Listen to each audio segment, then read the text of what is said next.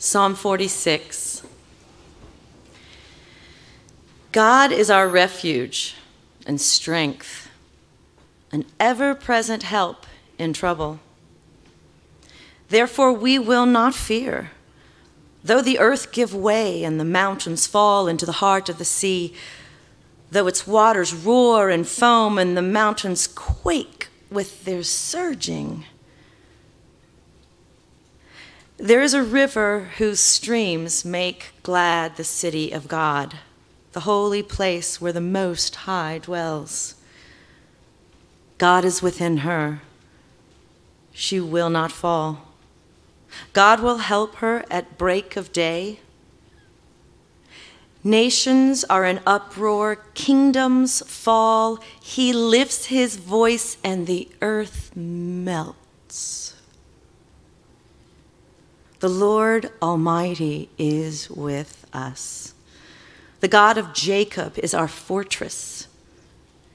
Come and see what the Lord has done, the desolations he has brought on the earth. He makes wars cease to the ends of the earth. He breaks the bow and shatters the spear. He burns the shields with fire. He says, "Be still and know that I am God.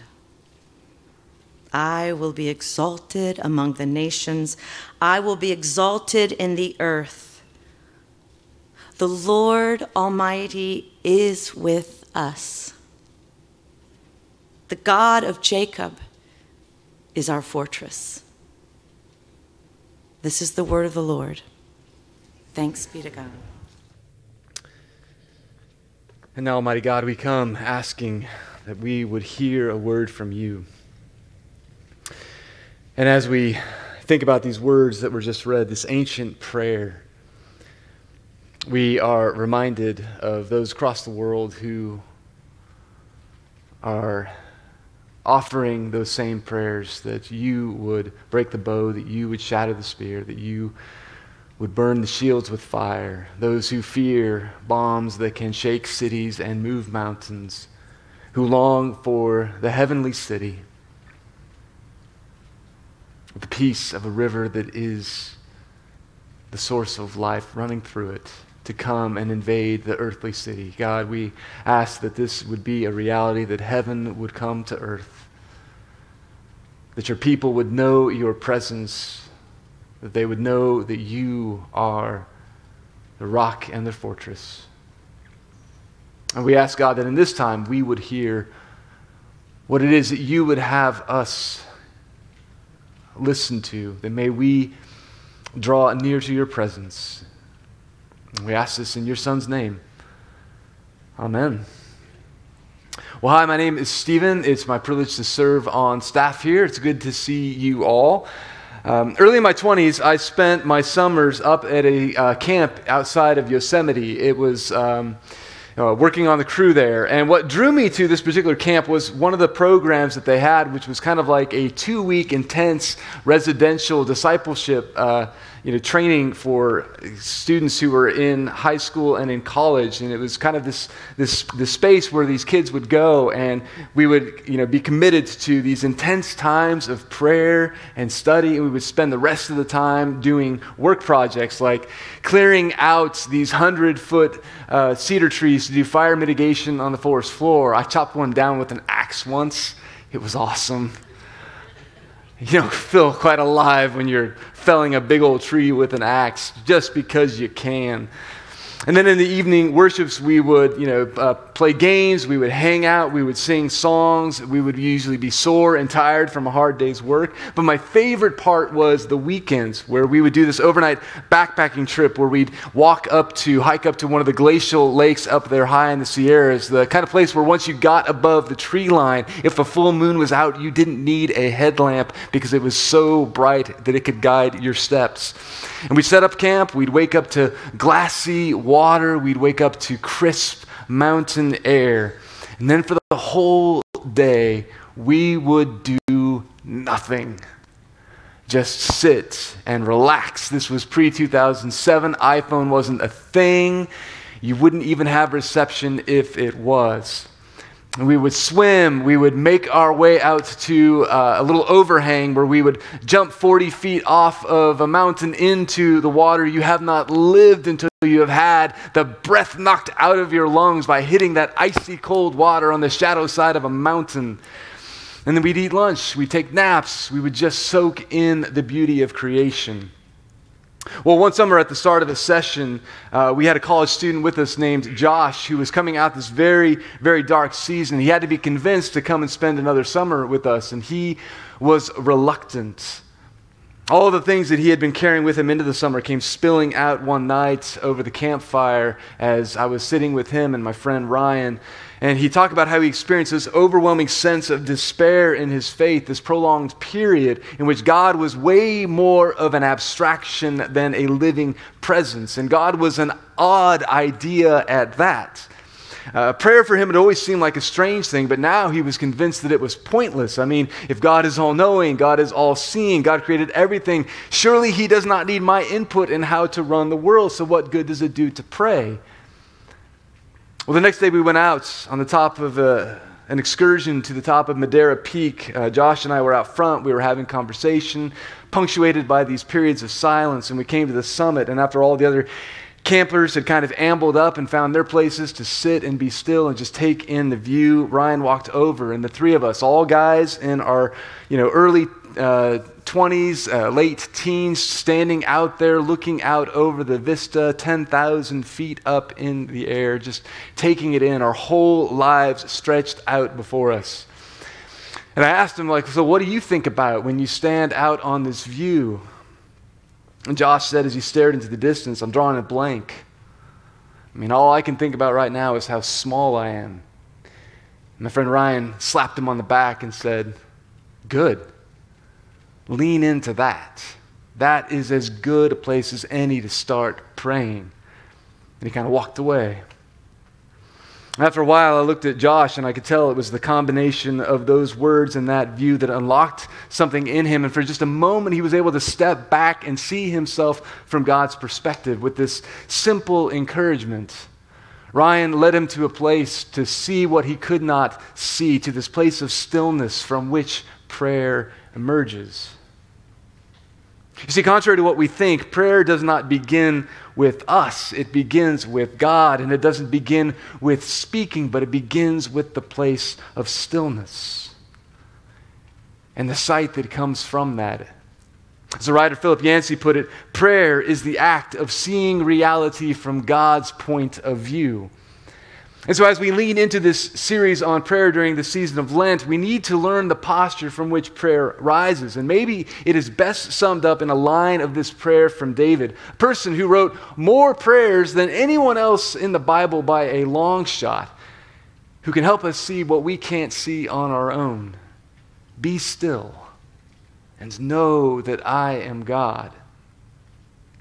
As my friend Ryan said, that's as good a place to start as any. Be still and know that I am God. Now, it sounds relatively straightforward, right? But in reality, we all know this stillness is anything but. Because of the way of life that you and I call normal, it actually really is something of an oddity in human history.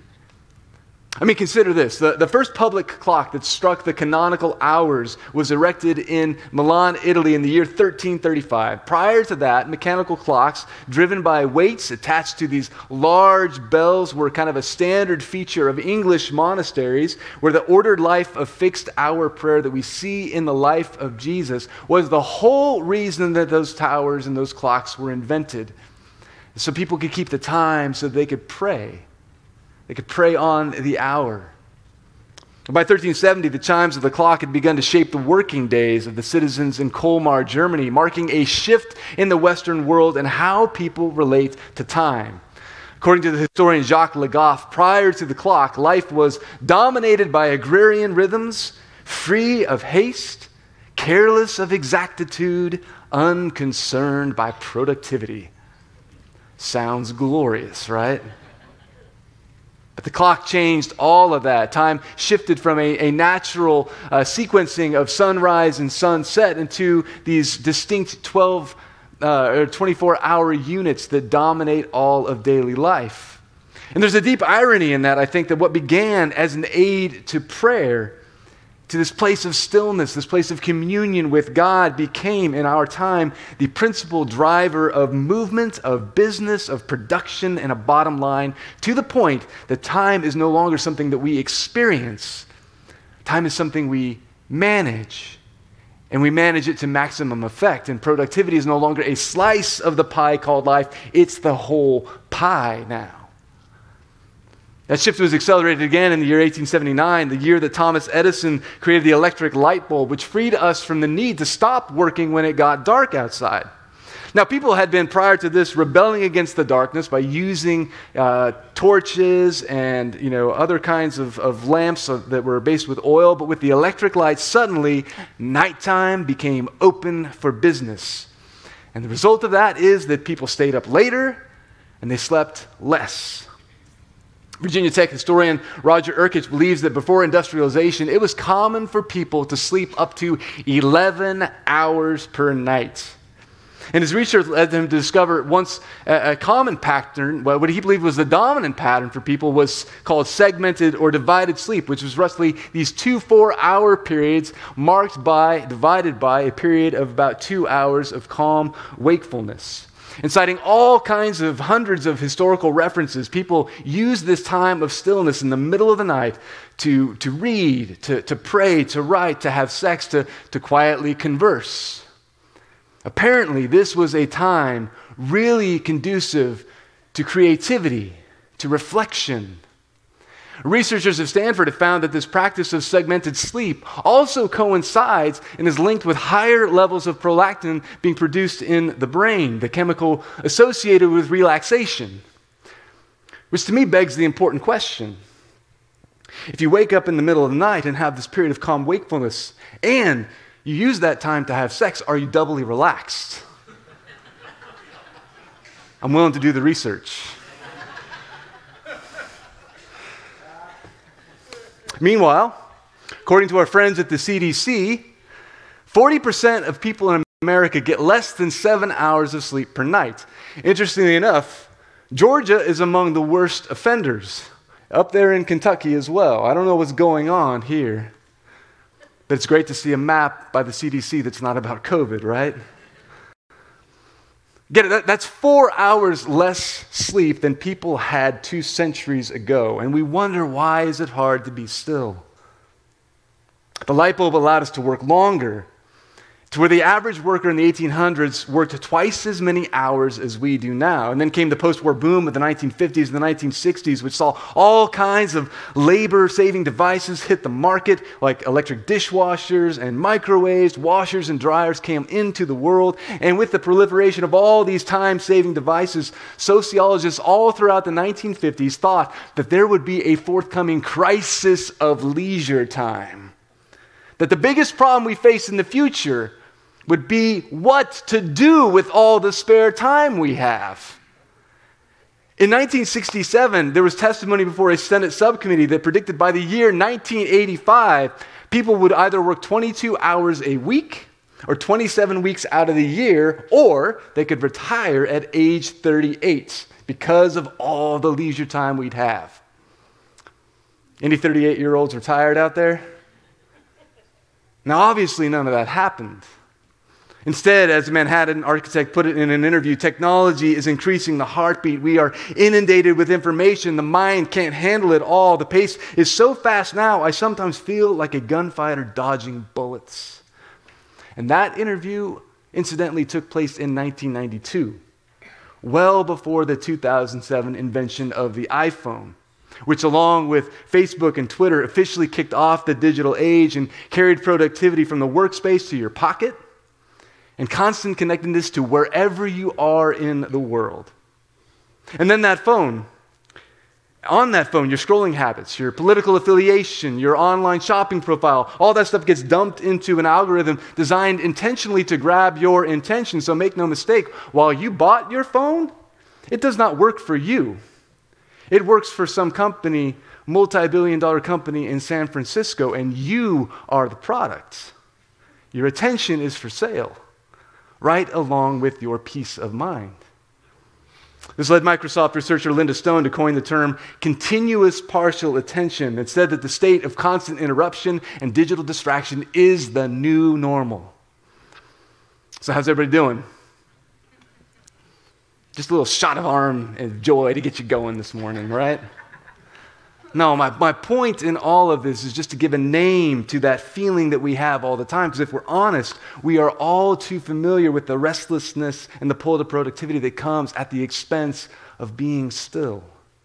All across the modern world, people are busy. It cuts across ethnic lines, it cuts across gender lines, it cuts across stage of life, class. We are always go, go, go, hard charging to the goal, always bent towards speed and efficiency, always in a hurry, and cannot help but translate into the inner pace of our lives.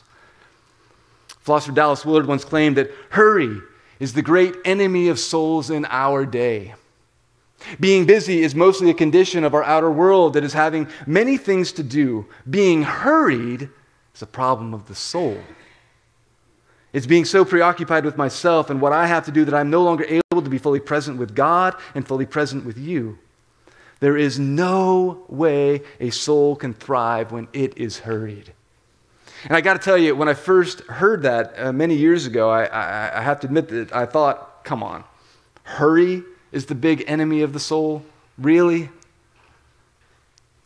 Well, there was a survey in which analyzed responses of 20,000 self-described Christians who determined what obstacles were the biggest ones that determined their spiritual growth or not.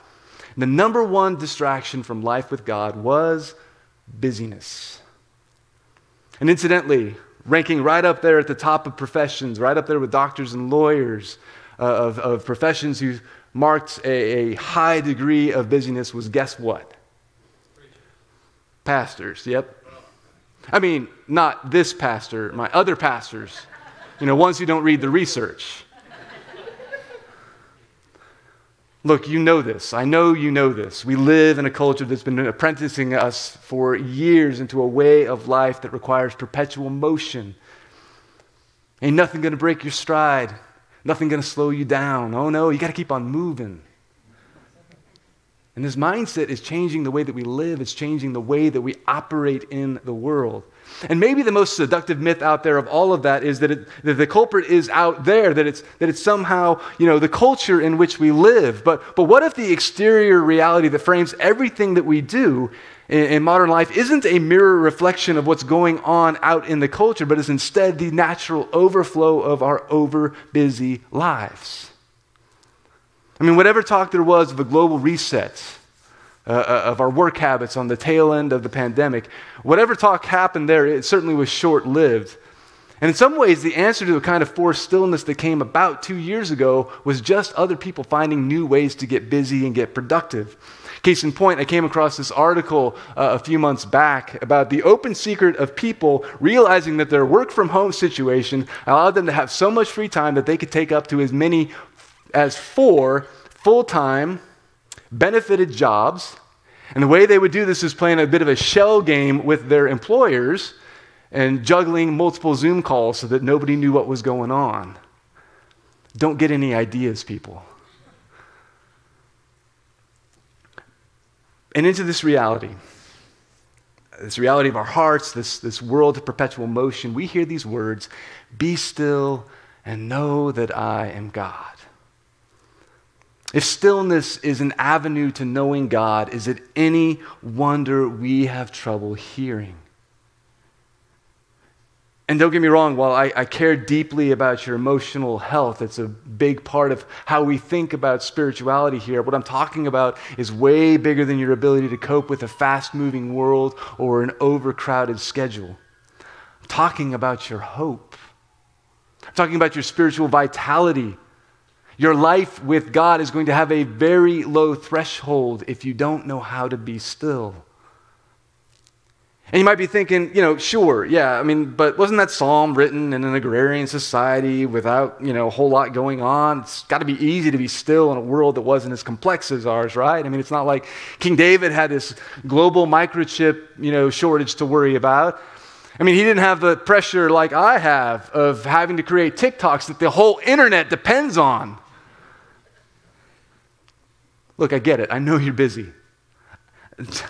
I know you really do have very important things going on. You have real demands that take real time. You have real people who depend on you. You have employers who are looking for you for productivity. You have employees who are looking at you for direction. I get all that. I'm not making light of any of that.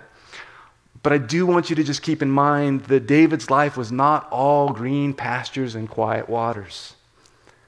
He is writing as leader of a nation where the threat of war was constant, whether that was from neighboring nations or internal factions. He moved from being the previous king's golden child to having that same king chuck spears at him, not once, but twice. He went from this place where his own son was trying to kill him. A lot of the Psalms were written while he was on the run. And so his reality was more like writing poetry in Kyiv than it was drafting mindfulness slogans at a seaside resort. The call to be still and know. These words that he puts in the mouth of God while he is in the midst of despair, of conflict, of anxiety. And in that place, he is still able to prioritize the practice of actively seeking God in stillness, listening for God, and seeking reality from God's point of view, trusting that the Spirit is at work even when the world around him is on fire. So yes, I care deeply about your stress level. I care about your ability to find a decent rhythm with all the things that are crowding your dance card. But I'm not really talking about a disorganized calendar here. I'm talking about a disordered heart. When David prays, be still and know, he's not inviting you into a meditation technique. He is inviting you to carve out and hollow out space where you can be present with the living God. And this relationship is based on trust. Not on demands, not on what you bring to the table. So if the enemy of spiritual life is hurry, then is there a practice that we see from the life of Jesus that will allow us to have an antidote to our chronic restlessness, that will allow us to be still? Yes. And among them is the kind of prayer in which we don't so much seek to speak, but we seek to listen. We enjoy silence and stillness with God. It's actually not a stretch, I think, to say that your ability to be silent with someone is kind of like an indicator of your degree of intimacy with that person. You think about, Jill and I have been dating, we've been married for almost 18 years now. We went on our first date about 20 years ago. And the early days in which we were dating, we had to fill every moment with chatter. We've actually had to learn this ability to grow still with each other. Early on in our dating days, I moved out to New Jersey. I called her all the time. I did not realize that I didn't have nationwide roaming or unlimited calling. I'm pretty sure all of the 5G towers were funded by my cell phone bill the first year that I moved to New Jersey. She got off work at 10 o'clock in California, which was 1 o'clock in the morning in New Jersey. And so we would talk. I would forsake my 8 o'clock a.m. Old Testament class. I was fascinated about every single detail about her. And I was afraid that any amount of silence would mean that she, thought I wasn't interested in what she was saying. But a lot has changed over the years. I'm still interested. There are depths and dimensions that surprise me to this day. I will come home and there will be all kinds of new projects in the house. And I have absolutely no idea what was going on there. And it's always a mystery. And it's awesome. But we have this capacity now to simply rest in the comfort of stillness in each other's presence. We don't have this need to fill all of the silence with words. There is a kind of intimacy and love that grows in that space that is just as vital and just as deep, maybe even deeper than the space that we fill with words. And if that is how intimacy develops in us, two very finite and very flawed people, one flawed more than the other, then I think it has all kinds of meaning in our life with God. In fact, I think you can make the case that our discomfort with the idea of being silent before God is directly related to our unfamiliarity with God. We are so wired when we pray for something to happen. And so if nothing else, we will fill all of our prayers with the sound of our own voice. But what if what needs to happen is for us to just embrace the stillness and learn how to listen? At heart, listening prayer is the practice of focusing our attention on God and enjoying the gift of shared presence. Letting go of our words to just be with Jesus. I went to a conference recently and I was reminded of a story about Mother Teresa, who was once asked by a journalist what she says to God when she prays. And her response was this: "I don't talk, I simply listen." So the journalist shot back, "Well, what does God say to you?" And she said, "He also doesn't talk. He also just listens." So after a few awkward moments, she said, "Look, if you can't understand the meaning of what I've just said, I'm sorry, but I really can't explain it any better way." I like that story because prayer that is listening for God in stillness causes us to lay down our assumptions about what is supposed to happen. And my guess is that we avoid this because when the noise from the outside is gone, we're just forced to sit with the noise that's inside of us. In that place when it's just us and God, and we start to wonder deep down, when we're quiet enough to be stripped away from all of the distractions around us, we come head on with all of the rough and the unpolished parts of our lives. We wonder if God is really going to want to sit with me in that place. And stillness allows for us to confront our fears and our doubts so God can start to peel all those layers away. So I want to finish by suggesting just quickly 3 ways that we can partner with the Spirit in this practice of listening to God in prayer. And the first is simply to remember that it's not about what we do. Listening grounds us in humility. It frees us from the illusion that it's up to us to determine what happens. Prayer is an invitation to see reality from God's perspective. We started last week with this invitation to pray as you can. And if you're anything like me, you don't want to start something unless you know you're going to be good at it. But listening and embracing God in silence and prayer is not a technique to master. It is a relationship to enter into. And like any relationship, you need to drop the pretense of having to perform in order to earn love. Roberta Bondi, who used to teach over at Emory University here, said that if you are praying, you're already doing it right. And I've read a lot about early Christian spirituality, about the lives of the saints, of these people whose lives were just overflowing with the nearness of the Spirit's presence. And I can tell you one thing for sure: there are no spiritual masters out there. There are just people who keep showing up in prayer. Ordinary people. Because when it comes to prayer, we are all beginners. Some of the deepest times in my spiritual life when I can sense tangibly God's love, God's presence. But there are a good number of times where honestly I feel like I would have been more productive doing something else. But even in those times, stillness is a gift. And that leads to the second thing, that listening allows us to normalize boredom and distraction. My mom used to say to me when I was a kid, whenever I would say I'm bored, she would say, "Only boring people are bored, Stephen." I think that did all kinds of damage. Don't say that to your kids. But in a world that is constantly abuzz with all kinds of distraction, where we're constantly craving that next dopamine hit that comes from scrolling on our phone or getting that like or whatever all that stuff, tapping our phones, we carve out this space for silence and stillness because it's really, really hard. You're going to have to cultivate this habit of putting anything away that's going to buzz or ding or come at you. And you're going to have to prepare yourself for the reality that nothing earth-shattering is going to happen just because you were quiet. That the Spirit is not contractually obligated to show up just because you put your phone away.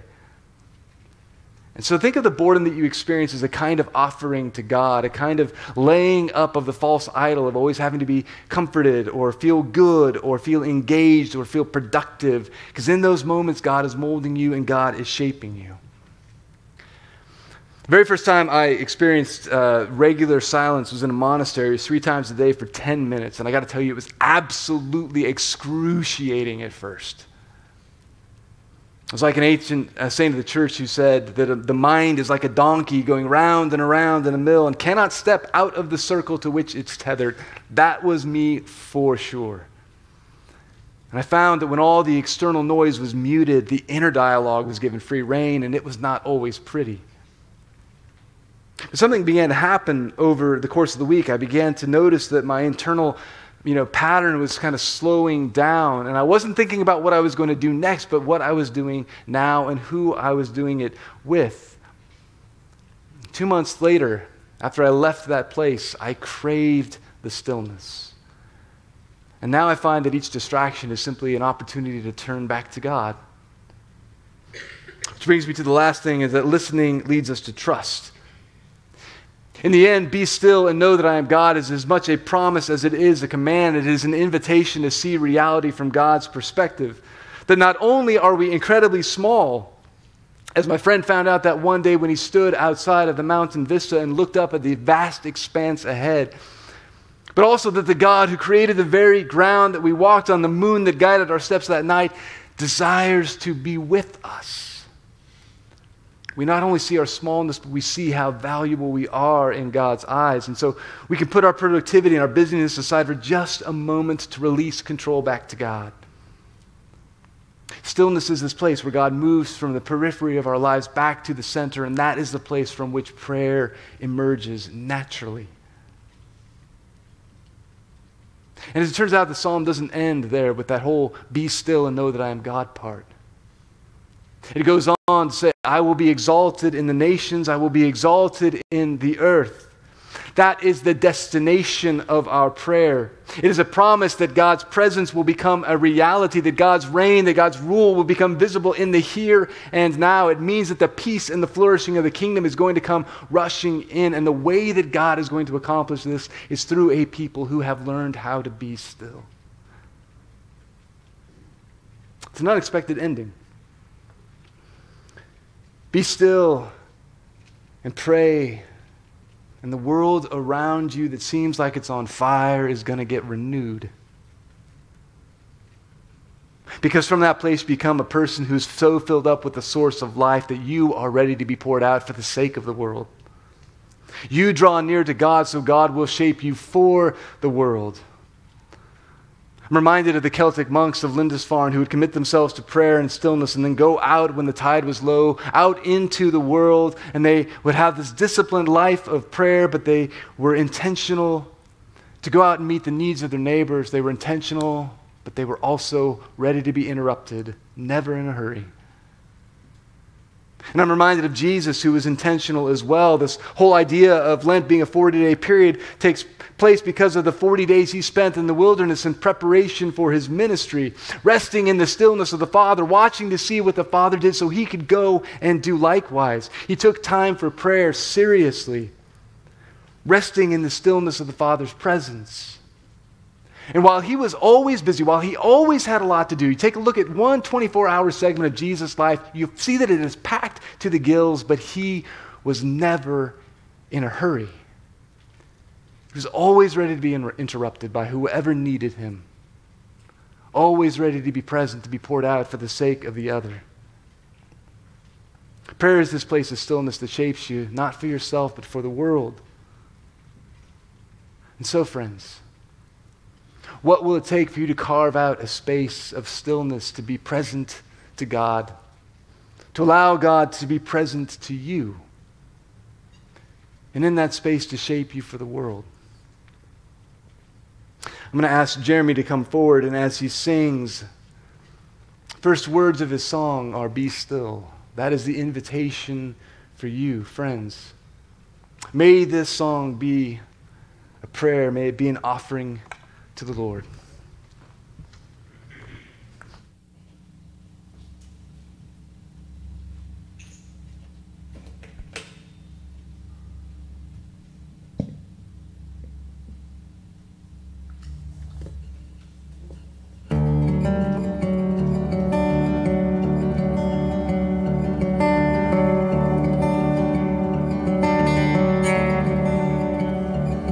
Be still now, child, when you've lost your way and the hell of yesterday bleeds into today. I can see the storm is raging inside and all around. You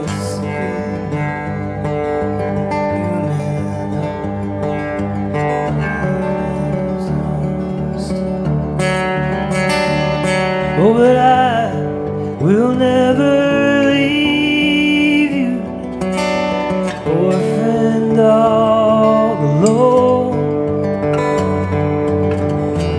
I'll send my Spirit to come and call you home.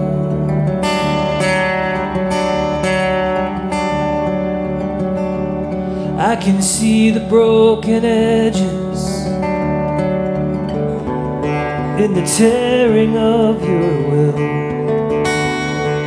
in the secret dark of the human heart, and I'll lean in closer still, 'cause I got mercy for miles and miles.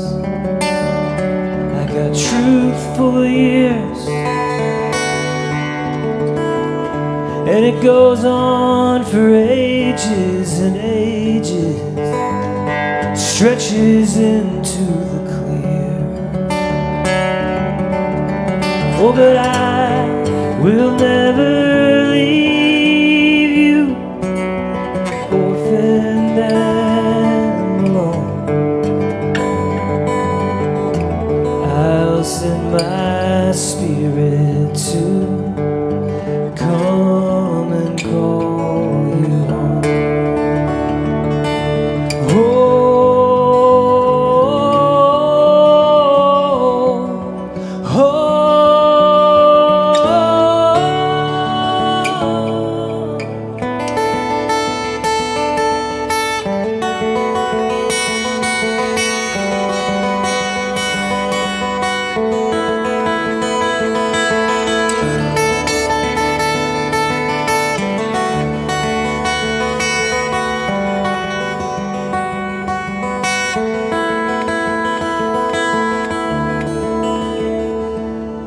And I will never leave you, orphaned all alone. I'll send my Spirit to come and call you home. I'll come and call. I'll come